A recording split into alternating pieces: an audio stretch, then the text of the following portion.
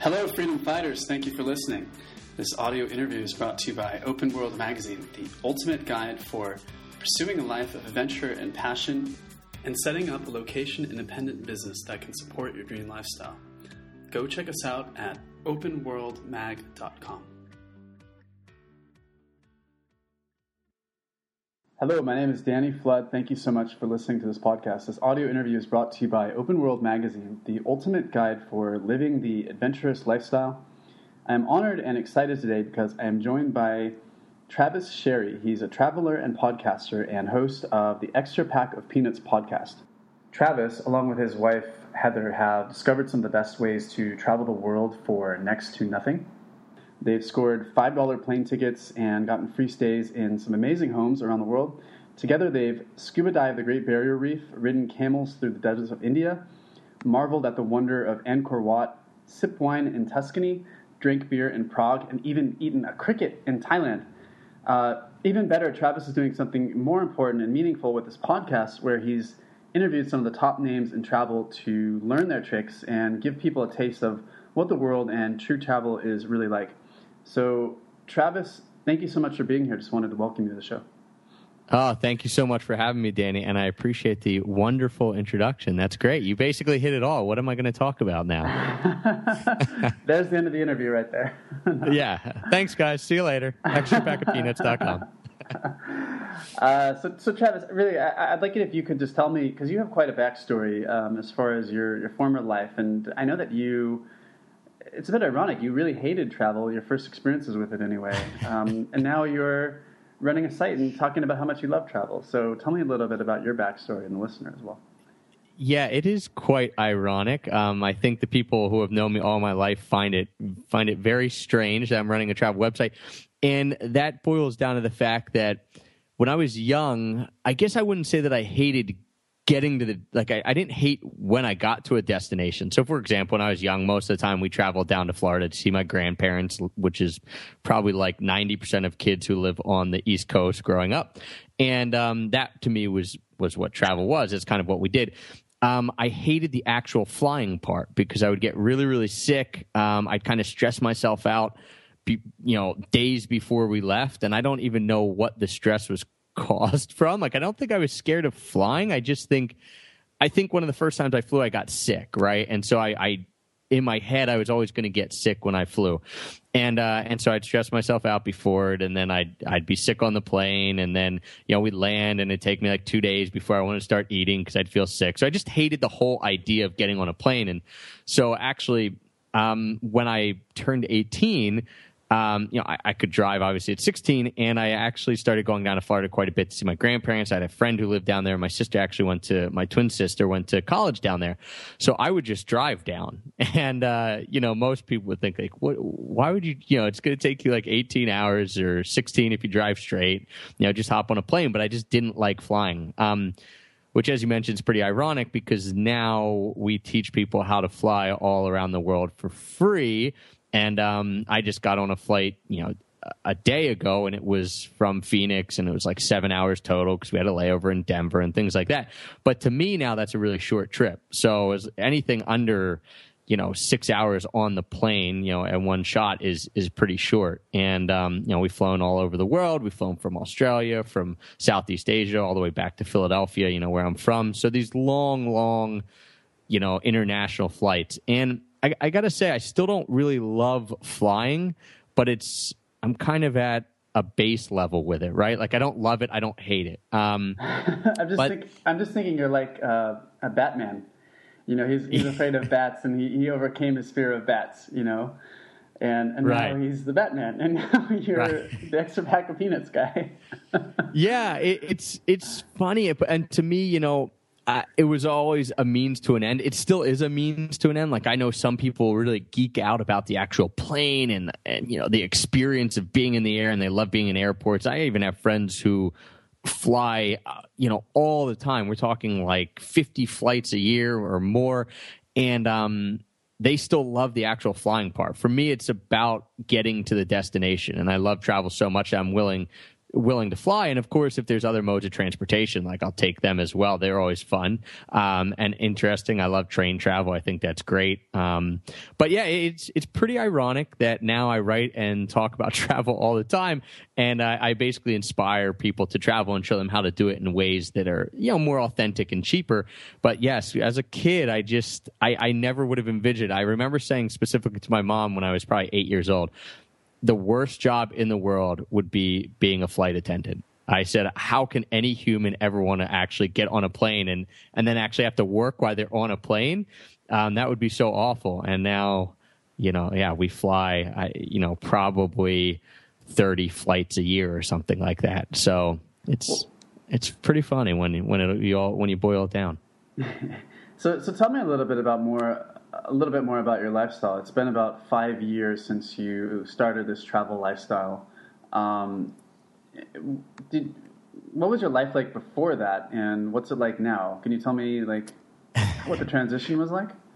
Yeah, drastically different is what the lifestyle is now compared to what it was before. So I didn't travel that much then. Like I said, growing up, we'd go to Florida and things like that. And then I took my first international trip when I went to Paris when I turned 21 in Paris. So I went there, and that was to help restore a community center and a church. So it was kind of like a working trip, and that was cool, and it opened my eyes to it a little bit, but I kind of even didn't want to go, I remember at that point.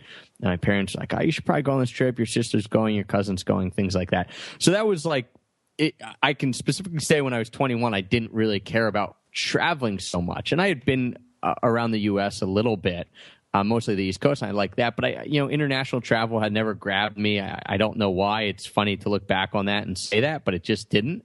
I never studied abroad. My sister, again, she's my twin sister, so we're always doing stuff at the same. We're the same age, so you can kind of compare yourself.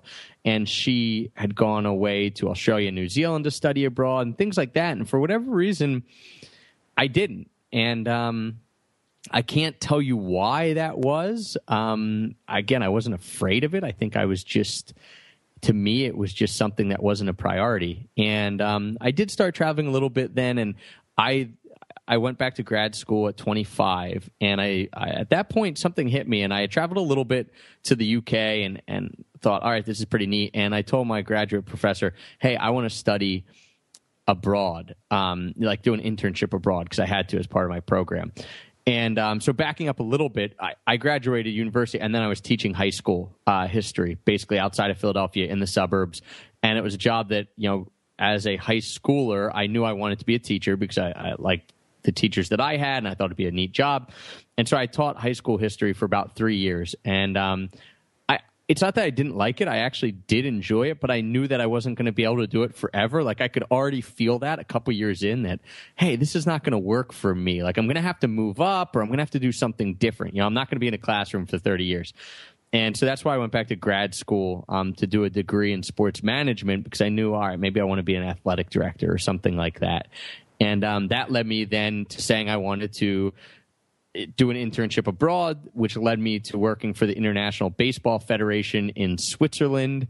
And that was the first time I ever lived abroad. And that was 4 months in Switzerland. And while I was there, I loved every moment of it. I mean, I was getting paid like $1,000 a month maximum. And they actually never ended up paying us while we were there. So we were like blowing through our savings, me and the few other guys I was working with. In the most expensive country in the world, but it was still amazing. Like, we had no money to do anything, and it was still amazing. So I just thought, this is incredible. Living abroad is so different. Like, we have our own grocery store that we go into every day. Everything that you do in normal life, you do while you're living abroad, but it's different because you haven't done it before, and everything's, a fresh experience. So that is when I really thought, man, I really want to travel more, and I don't just want to travel like once a year for a week or two. I want to experience a culture and live in it. And Travis, it's kind of like that experience of living multiple lives in one lifetime, kind of, right? Yeah, it was a breaking point.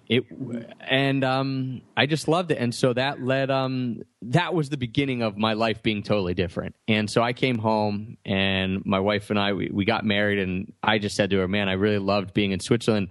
Would you want to live abroad? And she was like, definitely, let's do it. I'm like, all right, well, that was an easy sell. And we went and we taught English in Japan for 2 years. And during that time is when I started my website and started this entrepreneurial journey that I'm on now, and became basically location independent, which now means, compared to my old job of waking up at 6 o'clock and going in and teaching students, stuff that they may or may not care about, and teaching stuff that I may or may not care about.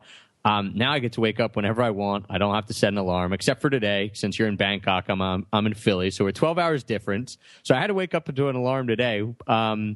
But other than that, man, I get to teach what I want and what I love, which is travel and entrepreneurship and location independence. And I get to teach it to people who really care, because they're finding what I do because they want more of it. They want more information. So it's just been a complete 180. And in the last 5 years, we've been to, I don't know, I'd have to count it up, over 30 countries and a bunch of states. And we've gotten to really experience things that very few people outside of me and you, Danny, outside of us, get to experience, because we've done it in a way that's a lot different than just traveling through somewhere. We've actually got to dig in and kind of set roots down in a few places and see it from a different perspective. So I'm really, really blessed. I don't say that I'm lucky, because that infers that I got this winning lottery ticket, but I will say that the life that I've got to lead is very blessed, and it's been an amazing experience.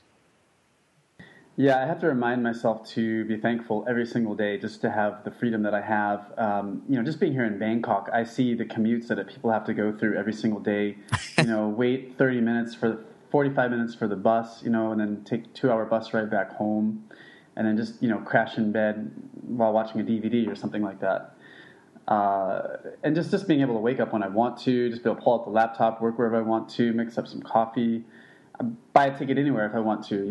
It's just a feeling of freedom, and I just remind myself to be grateful for it every single day. I think you're spot on with that. Yeah. Tell me about some of the highlights of some of the experiences you've had in location independent lifestyle. Sure. One of the neatest experiences that I've had recently was there's two that stick out, and this is in the last couple months. One was Heather and I got to return to Switzerland. So I hadn't been back since, I told you I was 25 and I did this internship. So that was 7 years ago. And I hadn't been back to Switzerland. I kind of passed through it. I think we laid over in Zurich once, but I'd never really been back. And until this past June. And we actually had the opportunity to film a TV show in Switzerland with a professional TV crew that'll be airing in the United States and things like that. So we got to do 10 days where we went to St. Moritz, Interlaken, Bern, and Lucerne. And it was incredible. So we got picked to host this TV show. We went all over Switzerland in 10 days. It was a crazy schedule. I mean, waking up at 7, which is not my forte, having to be camera ready, starting to film at 8 a.m., filming until 10 p.m., just doing all types of activities. But that was really neat, because for me, it really took it full circle. That was when I first started thinking, all right, there's a lifestyle that's different, and I don't really know how I'm going to do it, and I don't really know what it is, because when I first was in Switzerland, my idea was to work in international sports. And so I figured I'd have kind of a quote unquote real job, but that if I was working internationally, I get to travel a lot and I'd be doing it around something I love, which was sports. But I didn't even know what location independence was really at that point. I guess I knew some people did it, but I didn't know anyone personally who did it. And to come back and now to be filming a TV show and reaching a pinnacle, something we'd always wanted to do. We have our own TV show. This is amazing. And to be doing it in the spot that, 7 years before kind of spurred my wanderlust was pretty amazing. And it was a great experience in its own right. That was pretty cool. And I'm not going to lie, it was not I got teary, but, it was just one of those moments where you're this is very serendipitous. And you think back on all the things you've done in the last 7 years to get you to that spot, and all the decisions you made, which could have went any which way, and they led us back to the exact same spot that I was in 7 years prior. So that was a really neat experience. I think it's your intention and your purpose that that sticks with you through those 7 years. The decisions, the things you face, day to day, they're temporary. But you obviously had this intention to arrive back at this place after this journey that you've taken. And I know that it was not an easy journey. There were times when you had to, I guess you said, move back with your parents. There were definitely some low points. Tell me about that. Yeah. So one of the things that we were touching on right before we started this podcast was that sometimes people gloss over the hard times because of the fact that, it doesn't fit the narrative of life is great now, right? But for me, yeah, I love talking about the struggles, and there's still daily struggles all the time. Because I think that not only does it make me appreciate, as you were talking about earlier, Danny, appreciate where I am and be grateful for where I am now, but it also helps people who are a couple years behind or a few steps behind realize that, yes, it's going to be tough, but it's also, you can get past it. And, I think if people don't know that, if it gets tough, they think, well, it wasn't hard for Travis or it wasn't hard for Danny because look at what they're talking about. Their life is great, so I might as well give up, or I can't do it because I'm not as good as them, or whatever excuse they're making in their head. Like, don't make those excuses. It was tough for everyone who's gone through it, no matter what picture they like to paint. So we moved back from Japan. So we taught English in Japan for 2 years, and it was a great experience. I wouldn't trade it for anything, but I knew at that point that I wanted to be in control of where I lived, which has a term, coincidentally, location independence, which again, I still was new to.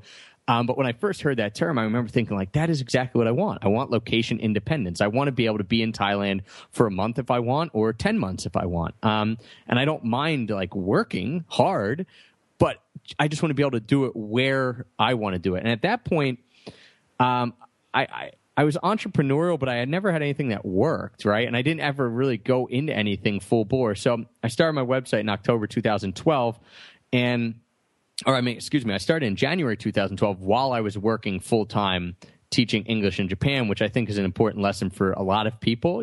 If you want to kind of become location independent, you want to take that and you want that lifestyle, jumping right off the cliff and quitting whatever you're doing and just trying to make it work might work for some people, but for the majority of people, unless you really hate what you're doing or you have a lot of savings in the bank, I tell them, keep doing what you're doing and just do whatever it is that you want to do on the side for a little bit and try to make it work and see if you even like it before putting that financial strain on yourself as well. So I said, if I can get up to $3,000 a month with my website, and I had no idea how that was going to happen at all. I thought it was going to be advertising, like probably most people think when they start. I'll put a Google ad banner on here and I'll get enough traffic.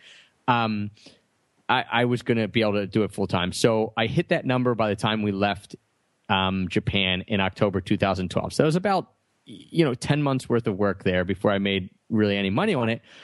And I came home and I wrote my own book, and I thought, again, most people, Danny, I think I'm like a poster child for people who don't understand how to make money online, because all the assumptions that most people make, I made as I did it. I wrote a book and I said, oh, well, if I sell it for $40 and I only have to sell 10,000 copies, what is that? That's $400,000. 10,000 copies seems easy, right? It's not easy, as it turns out. But I wrote a book and we started making some money off the website, and that was great. And then January 2012, on my birthday, January 3rd, we had been making some money as affiliates for credit cards, because I would tell people, hey, if you want to travel hack and you want to get miles, here are the best cards for you. And, here's how you can use those miles. Well, turns out the credit card companies don't always want people knowing how to use them. And they only want you to promote ones that they think are good for that time. So Chase and myself had been fighting a little bit because they wanted me to promote credit cards that weren't the best offers that were out there. And I said, no, I'm going to promote the best ones, whether you pay me or not. I'm going to promote the best ones. So we had this uneasy relationship, I guess. But it was great because I was getting more traffic to my site. And we, that December, we had made $6,000 off the credit card affiliates. And it was great for everyone because I was telling people the best cards. They were opening them. They were using their miles to travel all around the world. I was making money off my site. But turns out Chase didn't like me telling people how to use the miles and telling them which cards to get that were the ones they didn't want people to get.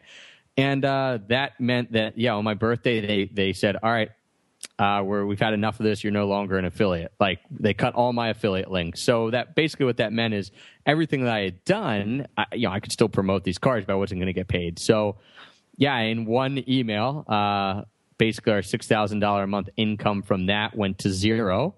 And I was pretty depressed, man. I don't get depressed very easily. I'm usually really, really upbeat, but that was probably the saddest I was in my life up to that point. Because I'd worked for a year to build it up, and finally it was working. And all of a sudden, now I had this community, but I had no idea how I was going to make money off it. And it took me a good 2 weeks to pull myself out of, like, to even, like, get to the point where I'm like, no, you can do this. Not to even come up with a plan to do it, just to say you can do it.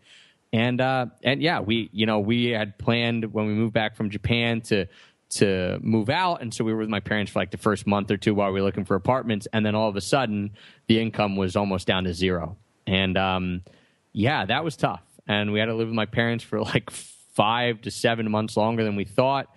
I was doing anything I could to make money from my website. Like I was helping people book trips and act as a travel agent, for people who wanted to use their miles, which isn't exactly what I wanted to do because it was a lot of work and I wasn't getting paid that well. And if I spent 6 hours trying to help someone get a flight and then we couldn't, I didn't get paid for any of that time. So it was trading time for money in every sense of the word.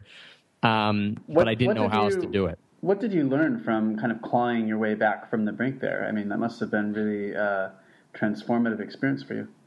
Yeah, I learned that you have to make money.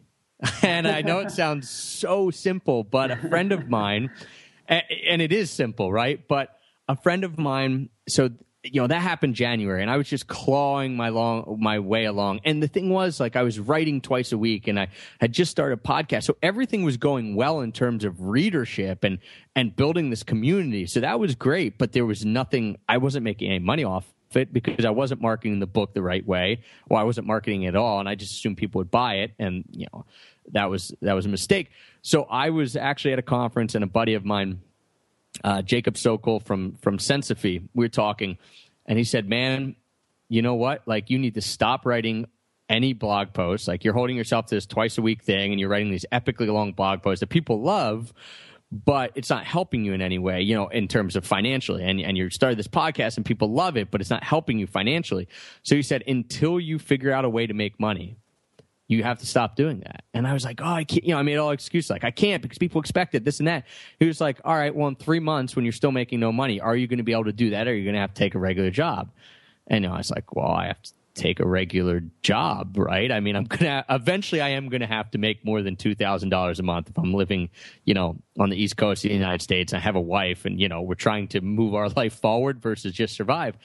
And so he said, all right, figure out a way to make money before you record another podcast and before you write another post. And I just remember sitting there thinking, like, I guess he's right. I mean, I'm doing all this and people like it, but I have to make sure that I can continue this and I have to sustain this. And the only way to sustain it is if I find out a way to make money. So I had a plan to make this video course around what I taught in my book because people who bought the book loved it. But then they said, can you help me still? And I was like, well, you read the book. It's supposed to tell you everything you need to know. But they wanted more hand holding, which is fine. I do too sometimes. You always read something and then know how to do it. So I was like, man, I've been thinking about making this video course even before I started a website, like even before a year ago.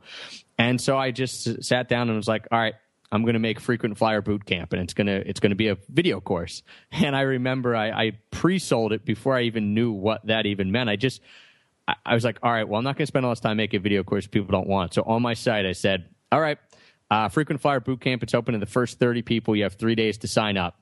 And I had no idea what what videos they were going to look like or how I was going to make it. I just wanted to see if anyone was interested, because if they weren't, well, let's move on to another idea. And, the first day, like 4 people signed up. I think we were selling at that point for like $179.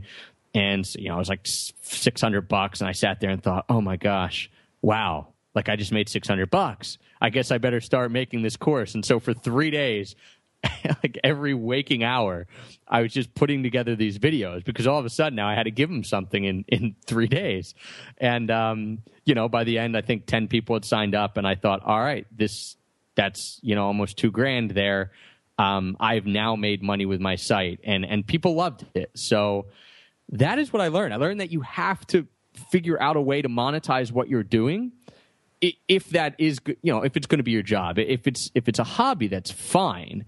But if it's your job and it's what you're going to do to exist, you have to make money doing it, and that you shouldn't be scared to make money doing it because, you put it out there and people make a decision. So if you're putting out something that's awesome, people make a decision to buy it, over deliver all the time, just give them some crazy value, and really help the best that you can in every way that you can, and people are going to be happy. And that started the ball rolling, and there's been ups and downs since then, but that was the major dip, and that was the major aha moment. And from there, we just keep providing like different products that people like, and trying to put together the best stuff to help people travel and become location independent. And it's been a crazy couple years since then, but it's worked. And I think that it was a total mindset shift for me that I had to figure out a way to make money. And I think that's a hard thing to do when you haven't been entrepreneurial all your life. When you're just kind of starting out, you think,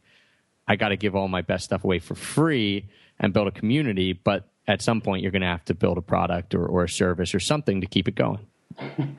I'm just sitting here nodding my head to everything that you're saying, and I know there's a lot of travel bloggers who can relate to everything you just said, but me personally, I find that going through my 20s, I always felt like I could just waste my time. I don't have to worry about making money, or, I could just spend my time tango dancing or going to the gym or, chasing girls and stuff like this. But now that I'm 30, I feel like I want more of my hobbies to be for profit, income generating hobbies.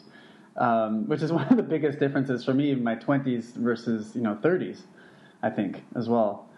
Let me ask you then. So you get generate most of your income through product launches. What are some things you've learned about creating products and monetizing? Yeah, so everything I learned was done kind of through experience. Like I said, I learned the idea of pre-selling, which is when you ask if people want something before you just up and do it, with that first frequent flyer boot camp. And I think that's a really important lesson. A lot of times people in their head have this idea of what they're going to do, right? Like, I'm going to make this product because everyone's going to love it. And I'm not saying they won't. And I love that because I get super enthusiastic about stuff all the time. Like I'm the poster child for that. But, you do want to make sure, especially if it's a huge project, if you're going to undertake like making a video course or throwing like a huge live event or something like that, you want to make sure that people are going to come because you're going to be spending, even if you're not spending any money on it, like, creating the video course didn't really cost me any money, but it did cost me a lot of time. You want to make sure that people want it, and that can be as easy as if you have a community, a podcast community or a blog community or anything like that, asking them, like selling it ahead of time and not just saying, would you like this? Because a lot of people are like, yeah, that'd be great. But actually making them buy it, like pre-selling it and saying, like, if you buy it now, let's say it's a $100 product, right? If you buy it now, you'll get it for $50. As a special pre-sale only. And then, you actually have people hitting the buy button and buying it. And so it shows they're committed. They're getting a discount. You're getting money in right away. And you're seeing, like, you're testing out your theory of whether it's worth it or not. And I think that's a huge thing that a lot of people kind of gloss over and never do, because of the fact that they just assume that their ideas are the best. And again, I'm guilty as charged, so I'm not being condescending or talking down to anyone like that, because I always think my ideas are the best, and some of them are, and some of them definitely aren't. But you find that out by trying it, and that's one of the things. The other thing I think is that if you are creating a product, and again, this is almost do as I say, not as I do, because it's hard to do, and I still feel weird saying like sales, right? Some people are born salespeople, but most people are not. And most people get into this, blogging or podcasting because they really want to make a difference in people's lives. They want to create value. They want to help, like, shine the light on the life that they're leading and help others do the same thing, which is exactly why I'm doing what I'm doing. But again, you have to make money. And so if you create a product and you really, really and it's a good product, so that's the other key, is like making something that you really truly believe in, then you should feel like you should get that message out to the world. And you shouldn't feel like I have to sell these people on it. What you should feel is like, I'm giving these people an opportunity to really take what I know and buy my product and change their life. And if you're not giving them that opportunity, like if you're creating these awesome products and you're not telling anyone, you're not doing like a modicum of difference in your life or their life. And so I've really kind of taken that to heart because, I create these products and I used to think, oh man, I'm just going to hide it on my website. And that's the first mistake, is saying like, hide it. Like, why would I hide it? But I'm just going to put it here and people are going to buy it. And no, they're not. Like, no one comes to a site and just reads a few of your blog posts and then buys what you have because they see it on the sidebar. Usually they buy it because they've had a relationship with you, because you've emailed with them, because they listen to your podcast, because they're on your email newsletter list and you're emailing every week. So you're giving them all this free value and you're saying, and if you want even more, here's a way to support me, or here's a product that's going to help you out even more. And so now all our sales that we see come through, like you can't even buy our Frequent Flyer Bootcamp on our website anymore because no one was buying it. No one was showing up from Google and saying, yeah, I want this course. It was people who were on our email list, who were loving all the stuff we did, who were listening to our podcasts every week, and were saying, like, I know what Travis and Heather do there is awesome. And I want more of it. And so they'd go and they'd buy our Frequent Flyer Bootcamp course, or they'd join our community, Location Indie and things like that. So yeah, I think that's a great point you just brought up there. That's the concept of the 1,000 true fans that Kevin Kelly talks about, editor of Wired magazine, where you basically just have this really passionate following, this passionate user base, and they'll scoop up anything that you produce. They'll engage with you, and I know it takes some time to really build that up. I mean, it can take a couple of years, but once you have that, you're basically you can pretty much do anything you want, right? Yeah, as long as you keep your integrity about it and you keep making good products, once you have a fan and you keep providing them awesome stuff and you don't let that lag and you don't put together like a throwaway product and just do it to make money, I mean, you have their trust, and that's the awesomest part, because those are the people you want buying your product as well. I used to think one of the mistakes I made was, I'm going to make a product, I'm going to kind of like just hope all different types of people buy it, like, because Frequent Flyer Bootcamp can work for everyone, right? And it can, in essence. But what I found was, like, the people I wanted buying it, like, were the best people, because, when I resonated with someone, and usually, we have people, we actually do have a couple, this is getting kind of businessy, but a couple avatars of people who buy. Some of the people with families and they want to take their families traveling. Some are people who are like us, who are younger, maybe mid-20s to mid-30s, who want to, like, travel all the time instead of just once or twice a year. And so they're like, oh, if I have frequent flyer miles, I can go wherever, whenever. And so when I get those people to buy it too, it's so much better for me, because they really love it. They really use the material. They love giving testimonials, and they're fun. Like, then they join the Facebook group and they're always helping each other out. And I'd much rather have that buyer than just some random person who sees it, buys it, never uses it. And I'm kind of like, well, like, I'm not going to tell you can't buy it if you're never going to use it, but I'd much rather have someone who is a loyal fan buy the product, because it's way better for everyone else. So getting that little tribe, another little buzzword there, I guess, but getting that really loyal fans in that tribe is great for both sides, both you and them, because they get all this value from you, and you get all this value from them because they're actually using the stuff that you make, and they're giving you feedback on what's good and what's bad and how you can improve, and you're actually seeing it put into place, and getting emails from people being like, I just took my family on a trip to Machu Picchu and we never could have done this. And, you wake up to that email and you're pretty ready to go then. So it's pretty awesome feeling. Well, you seem really confident now, but what about the person who's listening to this and they're really unsure or having doubts about whether they could actually do this? Like, could I actually build up a tribe like this? Or, what could I create that someone would pay $179 for? I mean, those doubts are there, and they're pretty big, So what do you tell these people? For sure. I couldn't agree with you more, Danny, that I guess I come off as confident now, and that's because we've had some successes. But I was just at a conference last weekend where people are selling products for $2,000, $10,000. Like, this one guy has a $25,000 product, and I'm sitting there thinking, like, how can you pull the, like, are you kidding me? And a few of my friends who are doing these big products said, listen, man, you need to hold a retreat, and it's going to be 3 days, and it's going to be $10,000. And I'm like, there's no way. Like, I've never done anything like that before. And they called it a Sparta offer. And they just said, like, do something that you think is completely insane, and put it out there to the world. And you'd be surprised at people who will buy it and who will love it. You know, like if you know, like, they're going to hold you responsible if they're paying $10,000, right? And you're going to hold you, like they said, you know, we don't tell people to do this who we know are going to create something that's crap, but like, you're going to hold yourself super responsible, and you're going to do something way bigger than you think you can do if you put that price tag on it. And I'm not saying everyone should jump in that way, but I guess I'm putting it in perspective, whereas like me listening to those type of people feels exactly the same way as maybe some people who are starting out feel when they're listening to us.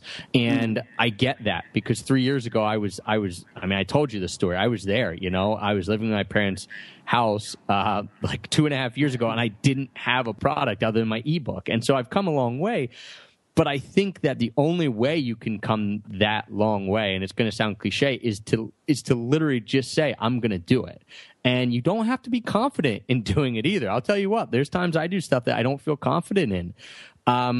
I'm still there. But yeah, but you do it, right? Like, you do it, right? Then you're like, I don't know if this is going to work, and I don't feel good about this. It's like, now I feel good about podcasting because we're 200 episodes in. I know I can hop on a podcast and record one, and it'll be pretty good. So there's stuff I do feel like that I'm good at, but there's still other stuff that I'm like, oh my gosh, I can't do that. But you just do it. And, you know, like, I think people, when they see you being vulnerable, which in essence is doing anything online and putting your story out there like we did today and we're talking about today, whenever you're vulnerable, I think that people react to that. And you know, no one, if your first product, let's say you are writing an ebook or you're doing a video course. Let's use a video course, for example, because I think that's something a lot of people are afraid to do, because they say, okay, I can't get in front of the camera. Like, there's no way I can get in front of this camera. I mean, I'm scared to do it. I'm not going to look good, blah, blah, blah, blah, blah. You know, everything that everyone thinks. Like, don't let it fool you that people are like naturals in front of the camera, because it's just not true for the most part. And if you think you can't do it and then you hop on and you start doing a video course, it's probably not going to be your best video course, the first one you do. And if it is, well, then you're not improving, and maybe you're just awesome in the beginning. But you know, you do your first video course, and people who buy it and people who watch it are going to feel like incredible about you, because they will think in their head, man, I could never get in front of the camera. Like, it gives you authority, right? Because they're like, oh man, Danny created this video course. Like, look at him in front of the camera. Like, I could never do that. So they're going to look at you, even though you were probably nervous as anything doing it, and you feel like it's awful. And I watch my videos now. I'm like, oh, that should be better. That should be better. That should be better.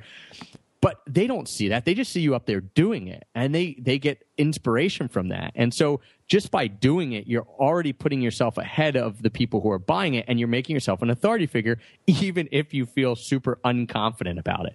So just do it and put it out there. And I always say, put a date on it. Like with the boot camp thing, I said, all right, guys, you know, it closes in 3 days, and then you're going to have and we're going to start Frequent Flyer Boot Camp. And again, I had no product. I didn't know what I was doing. And I just put a date on it because it held me accountable. And so then I went and I created it. And, you know, I watched some of the first videos, and they're bad, and some are good. So I keep the good ones and I redo the bad ones. That's the other thing, is it's never, living in this online world is great because it's never finished. Like, I could go in right now and redo every single Frequent Flyer Bootcamp video if I wanted, and send it out to people and be like, here's an updated version. Like, it doesn't have to live on forever. And so you're only going to learn it by doing it. And it is cliche, but hopefully by me kind of giving you my experience, there's a little more depth to that cliche, because it really is true. Just do it, try it. And if it's really, really bad, scrap it and do it again. I mean, this free video series that I just put together, I mean, I had it to produce 4 videos. It took me like 3 weeks. You know, like, to produce 4 like 10-minute videos, it took me 3 weeks to do it. And I watch them now and I think, oh man, I want to redo them like today again, because they could be better. But you just do your best, and people will realize that. and they'll resonate with it. And that's how you get true fans, because they see you doing something that they are scared to do themselves. Well, that was quite an answer, Travis. Thank you so much. If I could add to that, though, I feel the exact same way, because I've published 5 books now, and the first 4 books, I never made much money with. But it wasn't until I published the 5th one that I really kind of cracked the code with Amazon. And now the book is getting almost selling 100 copies a day. Whereas I had congrats. Yeah, thanks, man. I just launched it a few weeks ago, and I'm just looking at the stats. And it was just because I didn't crack Amazon's code. I didn't know how to get into the hot new releases section. So even though I think I failed 4 times in a row, if you want to say that, there was the seed of success, because I kept learning each time and learning more about how to really, I guess, work the system, work the online marketing, work Amazon publishing system. And I still feel that same way. I still feel that same fear if it's something new, like you said, like I want to do a crowdfunding campaign, but I'm uneasy about whether people actually donate. Would they donate 10,000? Maybe I should lower it to 5,000. And so it's really tough. But how? What would you say, like, if you wanted to reverse engineer like a successful product? If you were to go in and create your next product, just give me like a step by step, maybe like 5-6 steps that you would take to create the product and decide what to do. Yeah, that's a great question, because I've always kind of just done it, and like as it's been happening, I've changed it, and then I look back, I'm like, this could be better, but I've never actually thought, all right, like let's. I guess I've never been super systematic about it before I've done it, right? So this is hard actually for me to go back and do. And I do want to say, just real quick, going back to what you said, what's really neat about those first 4 books that you say, quote unquote, failed, right, is this 5th book that's having awesome success, and is a financial success, and people are reading it and loving it.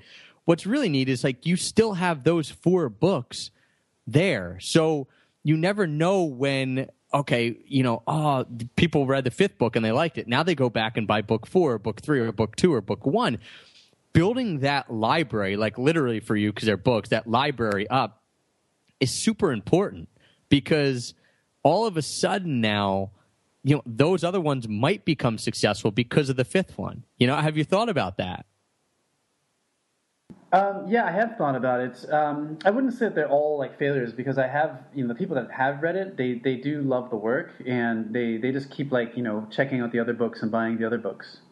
Right. So there is kind of that value, like you said, with your platform as well.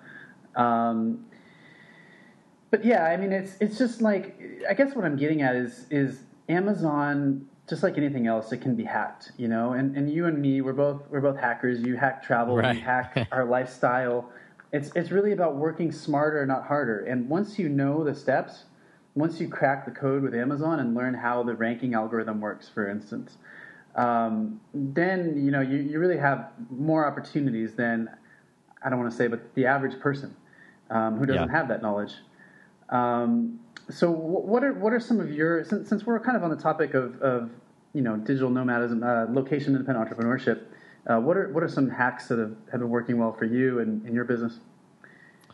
Yeah, so I think there are a lot of hacks out there, and I don't love the term hack, but I kind of do, because when I say it to someone who doesn't know what I'm talking about, they think it means, like, I say travel hack, and they're like, oh, are you flying illegally? I'm like, no, I'm not flying. Like, I'm not hopping underneath a plane and riding in the luggage hold or anything, right? Some of the things that we've been able to do, some of the hacks that we've been able to do, and I think, again, this is experience, is one specific one I can give people for podcasting, because that seems to be something that a lot of people ask about now, and podcasting, as both of us know, are becoming really, really popular.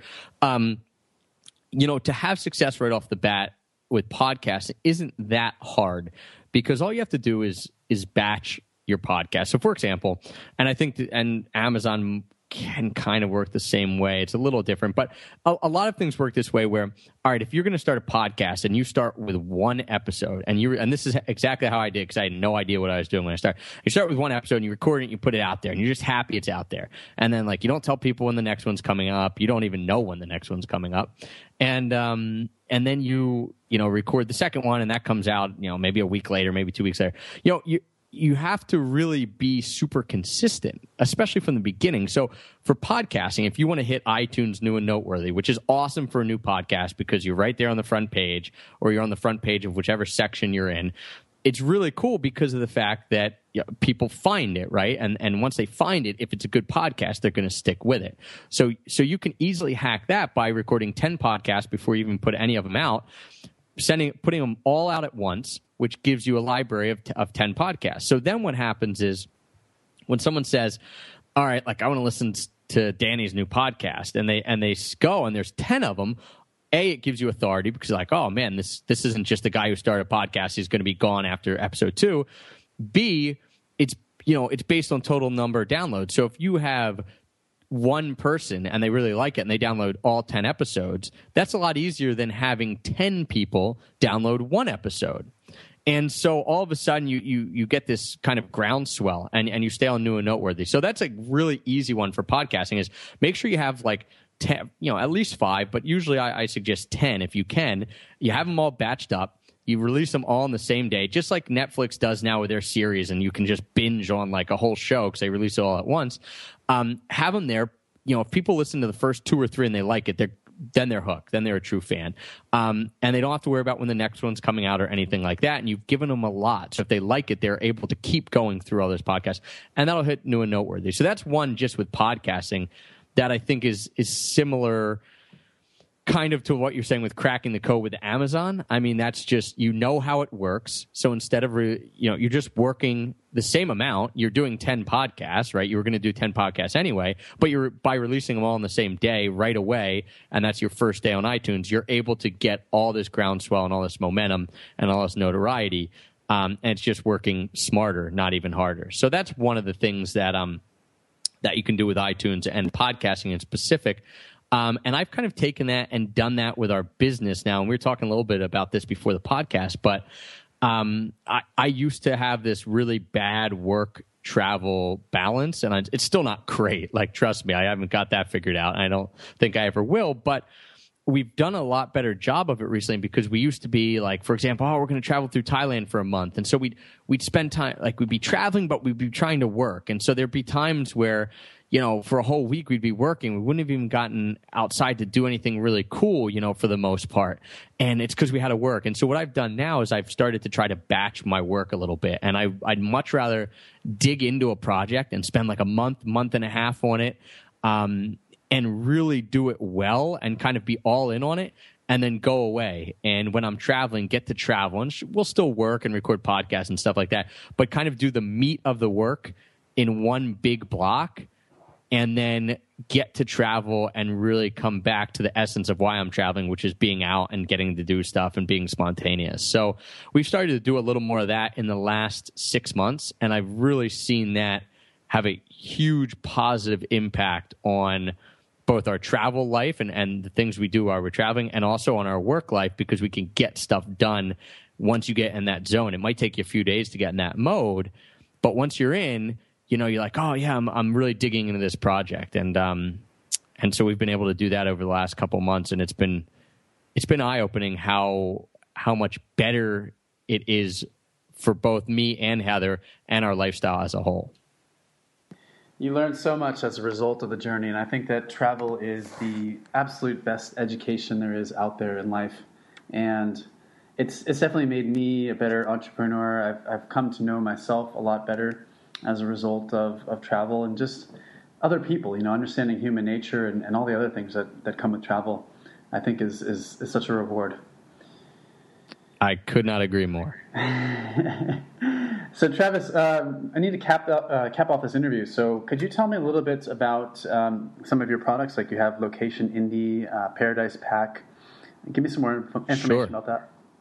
Yeah. Sure. Yeah, we have now. We basically have 3 main thing, or three main products, I guess, and you hit them all. One is our frequent flyer bootcamp, which is sold through our website, extrapackofpeanuts.com, and it's only sold through our email newsletter. You can't buy it on the site. So if you're interested, hop on the email newsletter. You'll get lots of you'll get 4 free videos, and that will teach you about frequent flyer miles, and maybe you'll want more. And if you do, frequent flyer bootcamp is there for you. And we've had hundreds of people go through that, and that's basically me just breaking down frequent flyer miles from the easiest part of it. So if you know nothing about frequent flyer miles, like we'll start right from the beginning and going all the way up to like the crazy stuff you can do where you can travel to 3 different continents for the same price as one regular ticket with frequent flyer miles, and it's called stopovers and open jaws. So it gets really nerdy for people who really want to dive deep and take these crazy trips. So that's frequent flyer bootcamp. Location Indy is an awesome collaborative project that I've worked on with my buddy Jason Moore from Zero to Travel. And what that is that's once a year we have that's Paradise Pack. Location Indy is a community site. So we became location independent almost despite us like messing up over and over again and not knowing people in that world. Like I didn't know anyone who was location independent when I first started out. I just knew I wanted that. So we ended up meeting at a conference and it just hit it off. But we thought, well, what if we hadn't met at that conference? We wouldn't have created this community. So we created the community for people who want to become location independent or who are location independent and want to find others who are doing it. And so it's a membership site. Every month we do a expert question and answer. So we bring on an expert on a various topic, whether that's something travel related or whether that's like Facebook ads or SEO or how to run webinars or kind of like the online business side. And you get to pepper them with questions. And we do a webinar ourselves every month teaching a specific skill. And then you have like the forum of people who are just always active and answering each other's question and basically working together and stuff like that. So that has been absolutely incredible to build a community. And really, we're just there to help it grow and foster it. The people inside teach us as much as we teach them. So that's really neat. And the third project is also with Jason. That's called the Paradise Pack. And that is only once a year. So every June, what we do is we find the best products in the whole tagline is travel, live, and work anywhere in the world. So basically anything that will help you travel, live, or work anywhere in the world.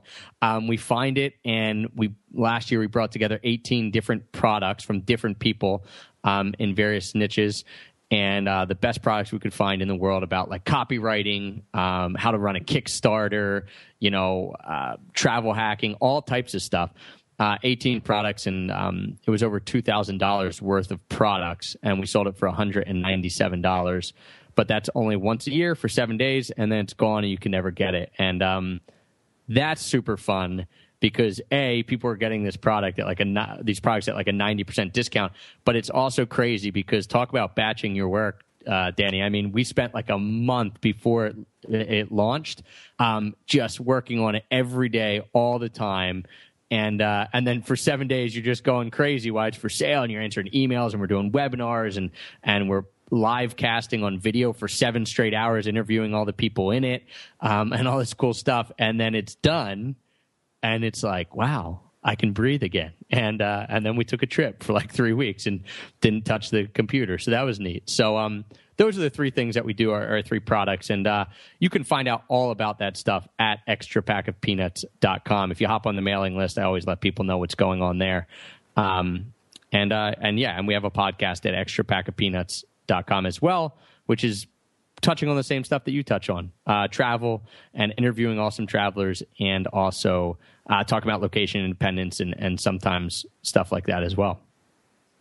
We actually didn't talk too much about travel during this interview, but I like the way that this conversation kind of went. You were really frank about your business model, and I think that's really important because, that's the main thing that people want to know is how do you fund this? How do you earn income while you're location independent? And just there's a lot of questions out there. So I really appreciate just how frank you were and just about everything, I really appreciate your time.